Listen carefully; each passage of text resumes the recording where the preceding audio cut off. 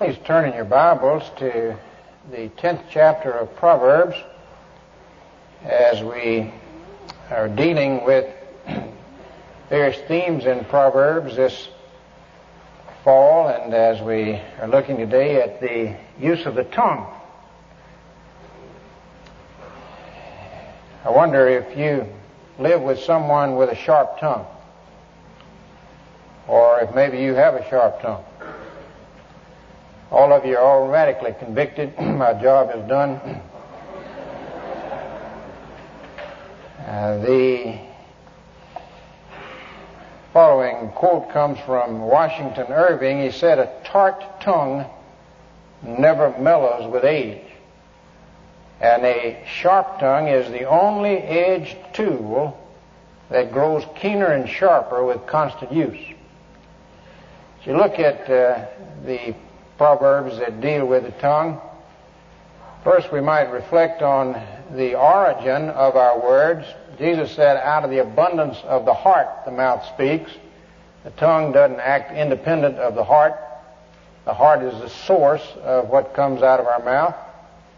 And so you would read in the 10th chapter of Proverbs, starting with verse 18, about the relationship of the tongue and men being foolish or wise or wicked or just. It says in Proverbs chapter 10, starting with verse 18, "He that hateth hatred with lying lips, and he that uttereth slander is a fool.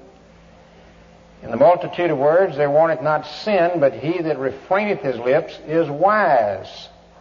The tongue of the just is as choice silver, the heart of the wicked is little worth. The lips of the righteous feed many, but fools die for want of wisdom." Of course, biblically, the wicked and the righteous would speak of the man who is not right with God and the man who is right with God. No man is righteous in his own right. We've all sinned. We violated God's holy law. But God has a way of accounting us righteous through the death of His Son. Abraham believed God. It was reckoned unto him for righteousness through faith in Jesus Christ, the Lamb of God who died for our sins. We can be accounted righteous when we truly repent, surrender our wills, and put our trust in Christ alone. Not any good thing we've done or will do, but just trust Christ, that He died and paid for our sins, and trust God to forgive us on the basis of that as a gift. Well, then we are counted righteous. And at the same time, God has done a creative miracle in our heart, as we prayed He would do in the heart of that little girl. He has given us a new heart, the Bible says. Take the stony heart out of our flesh, gives us a soft heart. This is the work of regeneration by His Holy Spirit. We're not totally renewed. He begins this new creation. And as a result, it affects the way we live. Jesus said, "Make the tree good, and the fruit will be good." That's making the tree good. And the fruit begins to be good. Not totally good, because the tree is not totally renewed in a sense. But it's begun at that point. And so our hearts would be a source. And we would understand why Jesus said, "Marvel not that I say unto you, you must be born again." Again, our thoughts. As a man thinketh in his heart, so is he. That would be an obvious source. The things that we meditate on, that we think about, this is what's going to come out of our mouth. Our motivations. We read in that 18th verse, "He that hateth hatred with lying lips." Hatred in the heart will come out of the lips. Our motivations. It says that love covers sin. If our motive is love, we will seek to cover over someone's faults rather than expose them. Again, from God or Satan. You remember Moses didn't want to go speak to Pharaoh, and God said, "Who made man's mouth?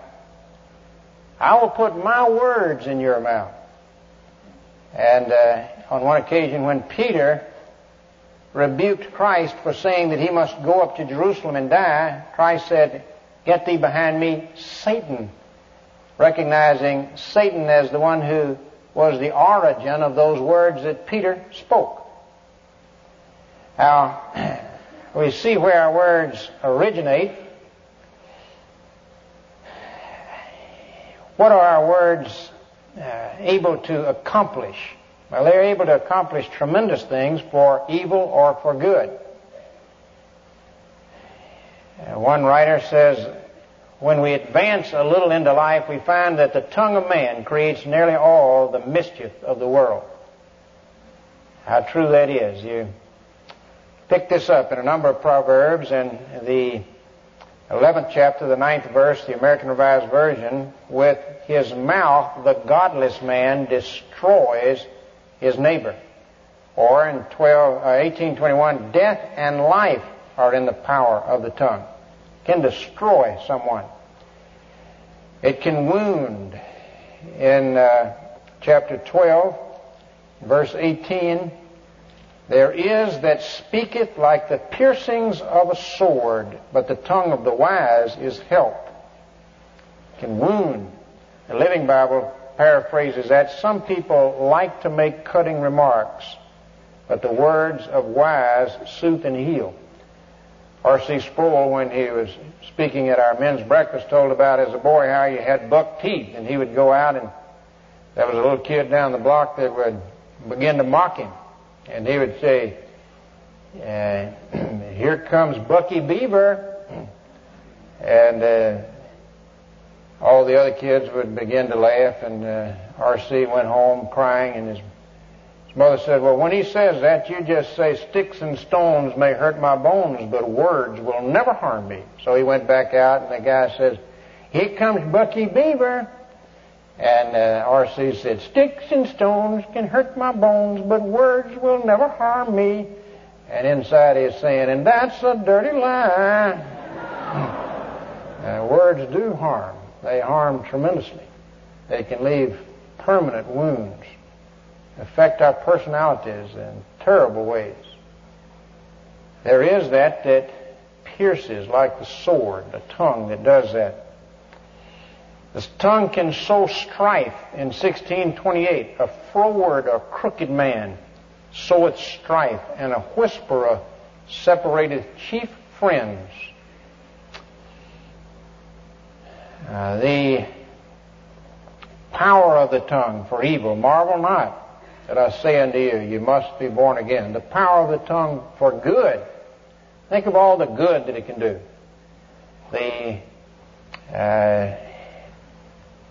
tongue can be a tree of life. In 15:4, a wholesome tongue is a tree of life. We read in that 10th chapter, in the 21st verse, the lips of the righteous feed many. Think of that college ministry and our staff on the campus there. The lips of the righteous feed many. A wholesome tongue is a tree of life, bringing life, salvation, as they communicate the gospel, the glad tidings of Jesus Christ. And then as they take those who respond and get them into the Word of God, they feed many. You shall be witnesses unto me, said Christ. The power of the tongue for good can bring health. As we read in 12:18 about the tongue of the wise is health. Or in 16:24, pleasant words are as a honeycomb, sweet to the soul and health to the bones. Can encourage. Heaviness in the heart of a man makes him stoop, but a good word maketh it glad. Can placate. A soft answer turneth away wrath, but grievous words stir up strife. A soft answer turneth away wrath. In the 8th chapter of Judges, you have an account of where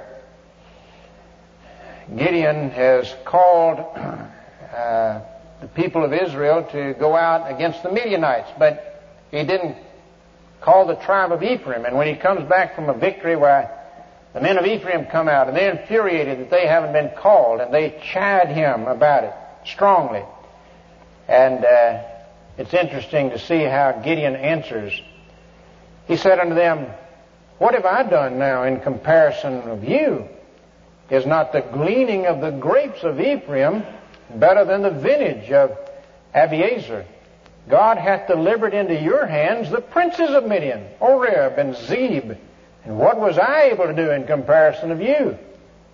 And then their anger was abated toward him when he had said that. A soft answer turneth away wrath, but a soft answer comes from a soft heart. Marvel not that I say unto you, you must be born again. And that softness of heart needs to be cultivated and the habit developed of answering softly. That's not our natural habit, even as Christians.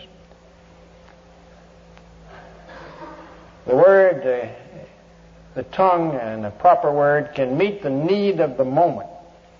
In Proverbs 15:23, a man hath joy by the answer of his mouth, and a word spoken in due season, how good it is. Reproof and correction can be a great blessing. In chapter 25, verse 11 and 12,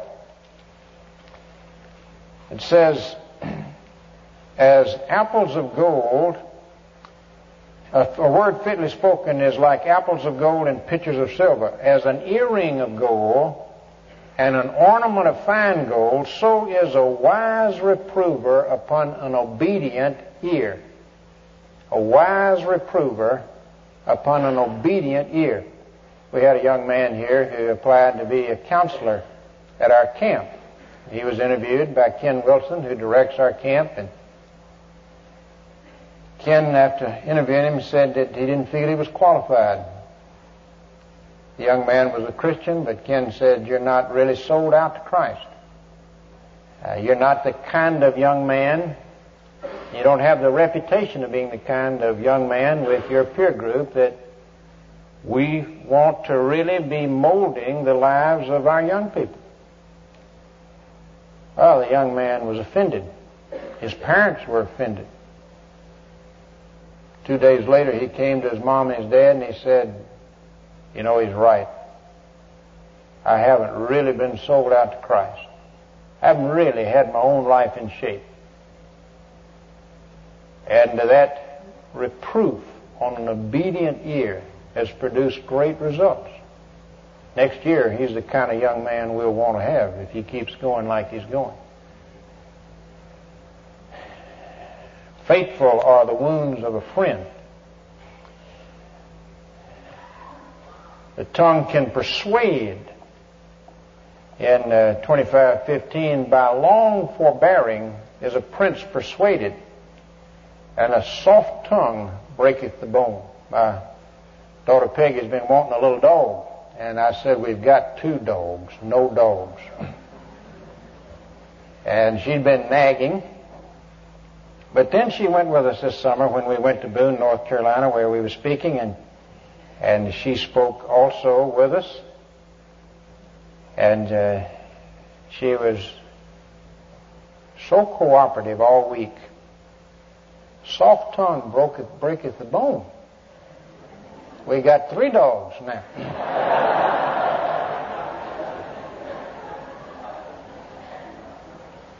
What are some specific sins of the tongue? Well, lying would be one. In the 10th chapter, the 18th verse, he that hideth hatred with lying lips, and he that uttereth slander is a fool.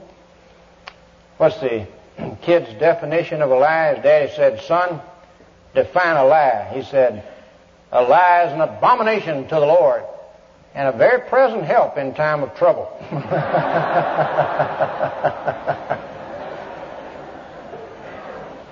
Betraying confidences is a sin of the tongue. In 11:13, it says, a talebearer revealeth secrets, but he that is of a faithful spirit concealeth the matter. Faithful. Being harsh or critical. A soft tongue, a soft answer turneth away wrath, but grievous words stir up strife. Being critical or harsh A wholesome tongue is a tree of life, but perverseness therein is a breach in the spirit. Now, one of the biggest problems in families today is the perverse tongue, the harsh, critical tongue. Think of the damage done in families. I suspect most divorces begin right there, don't you? Cutting remarks, criticism, speaking of the other party in a way that tears down instead of building up. Think of how a brother talks to sister at the home, or vice versa. There's a very helpful little pamphlet out, Practical Criticism, Giving It and Taking It, by John Alexander, the head of InterVarsity. And in that, which incidentally we took a week or so, a couple of years back on our staff here and studied this little book. Very helpful. John Alexander says negativism is a disease and it's contagious. One of the mysteries in evangelical Christianity is how there can be so many chronic complainers in the body of Christ.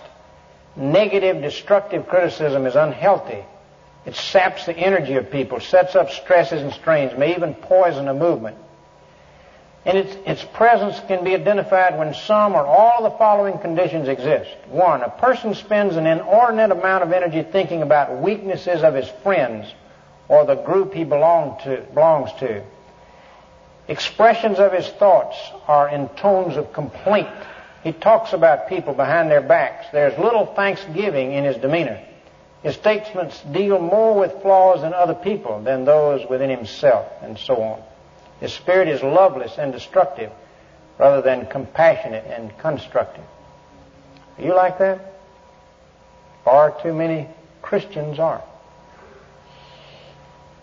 I commend that little pamphlet to you, both from a standpoint of receiving and giving criticism. He has some very helpful things about giving criticism, constructive criticism. Gossiping is, of course, a sin. In 18:8, the words of a talebearer are as wounds, and they go down into the uttermost parts of the belly. 25:9, debate thy cause with thy neighbor himself, and discover not a secret to another. 26:20, where no wood is, there the fire goes out, and where there is no talebearer, the strife ceaseth. The talebearer keeps adding fuel to the fire, keeps things stirred up, spreading of rumors. How bad that is. Christians sometimes engage in Christian gossip. The reason I'm telling you this is I want you to pray about it. And then we pass on some juicy gossip, Christian gossip. How destructive that is. Jerome said, no one will tell a tale of scandal except to him who loves to hear it. Learn then to check and rebuke the detracting tongue by showing that you do not liken to it, but that you regard it with displeasure. Am I the kind of person that people share gossip with? Then something's wrong with me.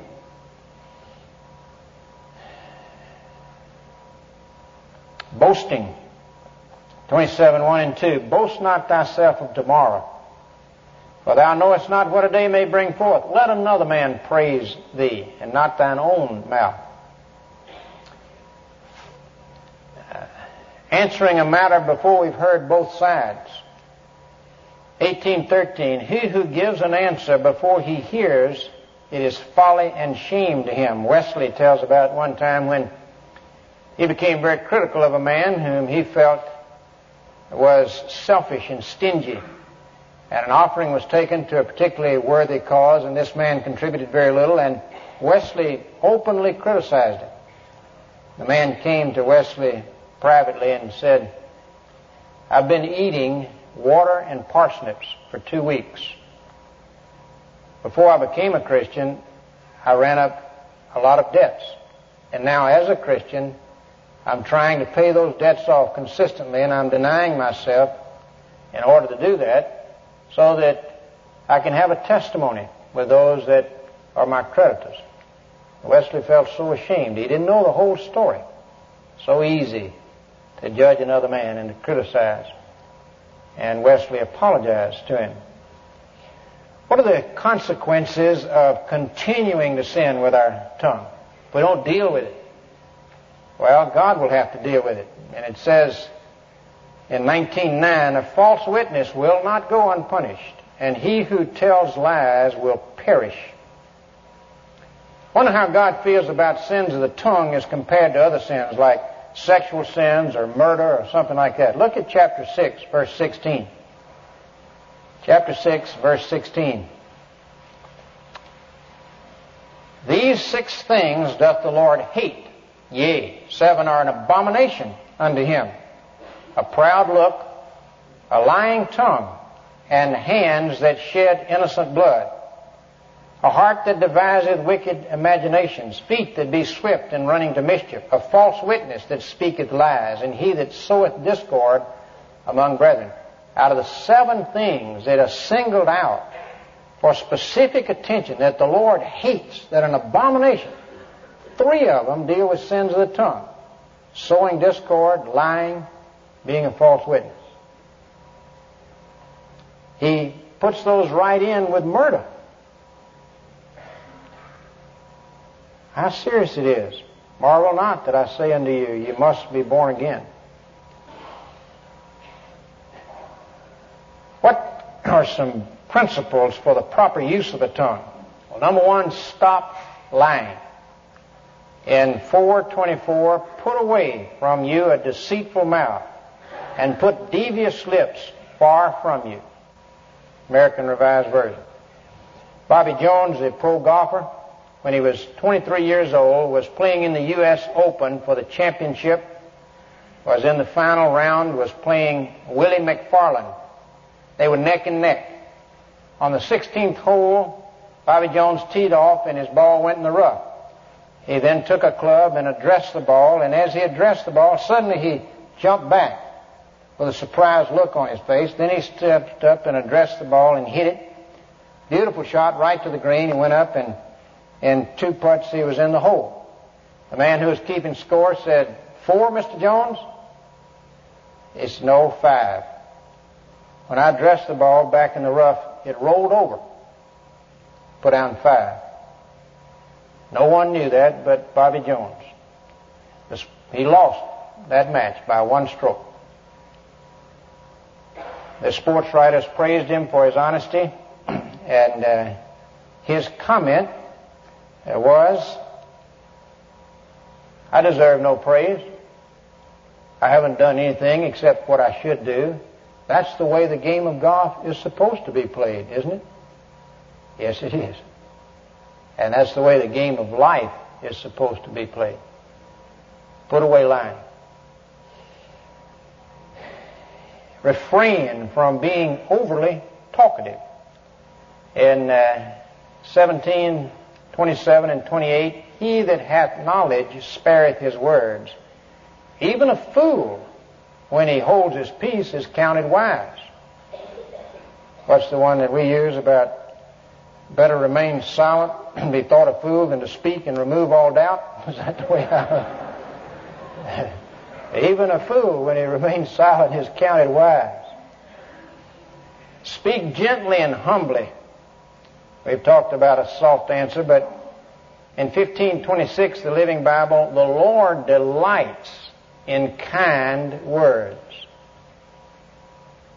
The Lord delights when we speak kindly. Keep our mouth. In 21:23, whoso keepeth his mouth and his tongue keepeth his soul from trouble. Keep our mouth.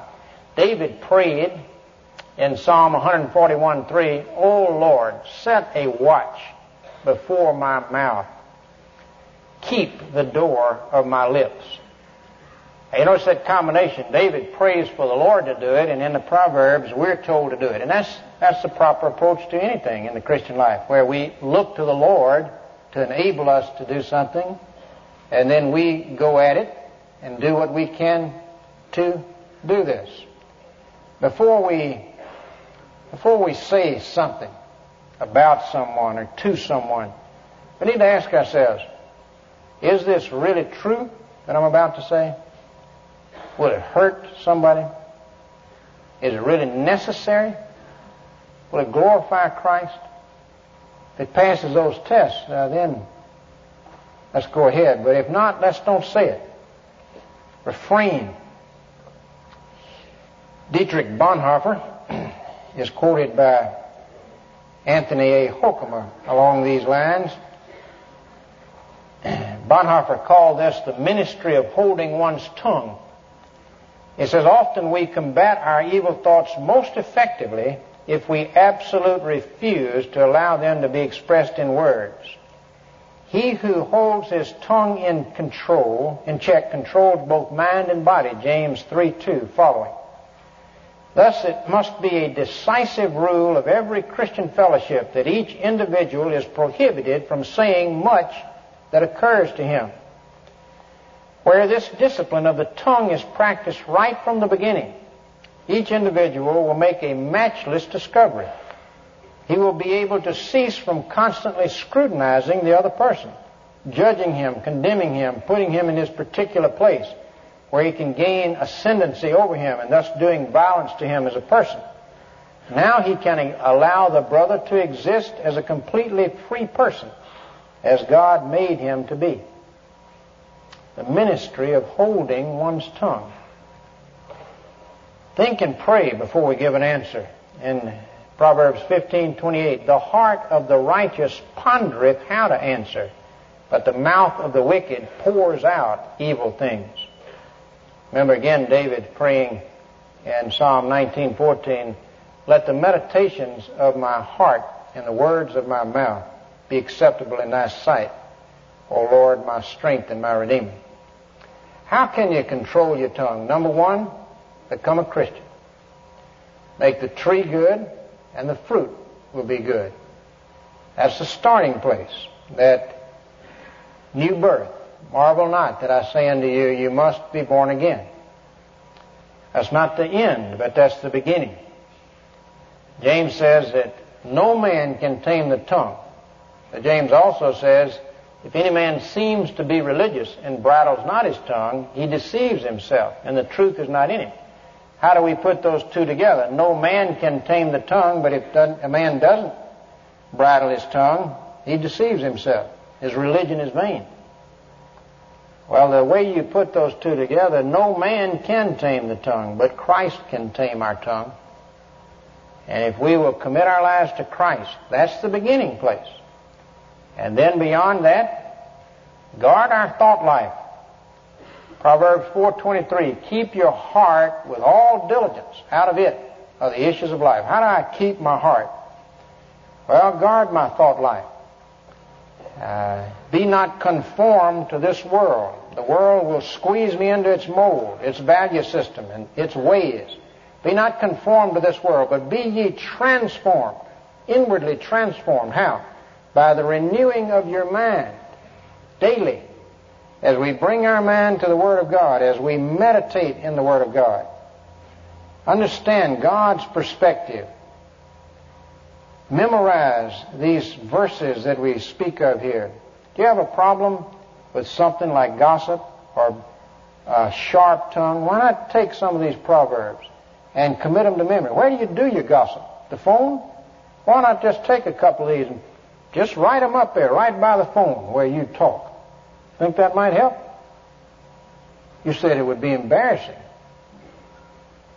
So what? Better to be embarrassed than punished by God, chastened by the Lord.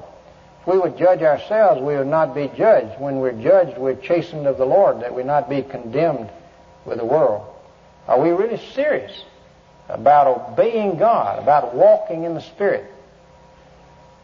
Resolve by the power of the Spirit to use our tongues correctly. When you sin with your tongue, when you catch yourself doing it, deal with it, confess it.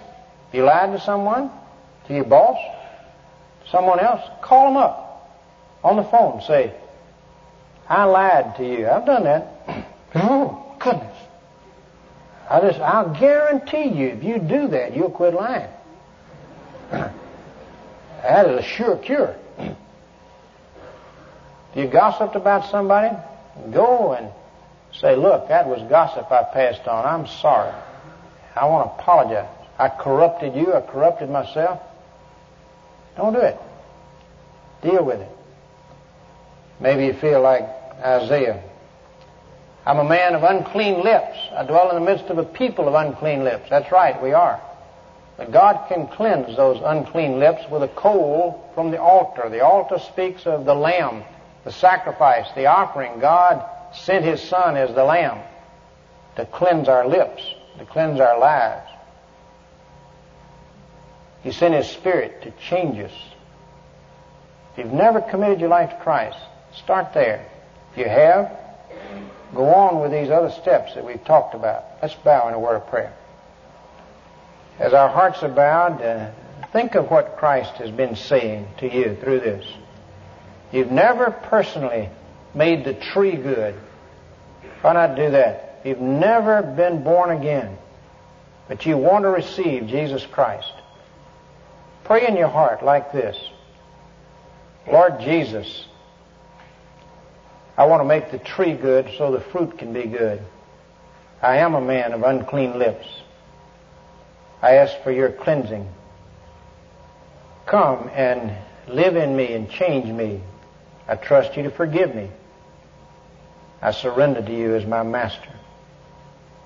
If you are a Christian and there's someone that you've lied to or something you need to make straight or some habit you need to break, confess it. Ask the Lord's help in dealing with it honestly. Set about to do it today. Tell Him in your heart that you've heard. Father, how crucial this is. How many of us sap our strength physically, destroy our homes, hurt others, wound them, Father, through the abuse of the tongue. How much good we can do with our tongues. Oh, Father, really speak to our hearts about it. Speak to my heart. Amen.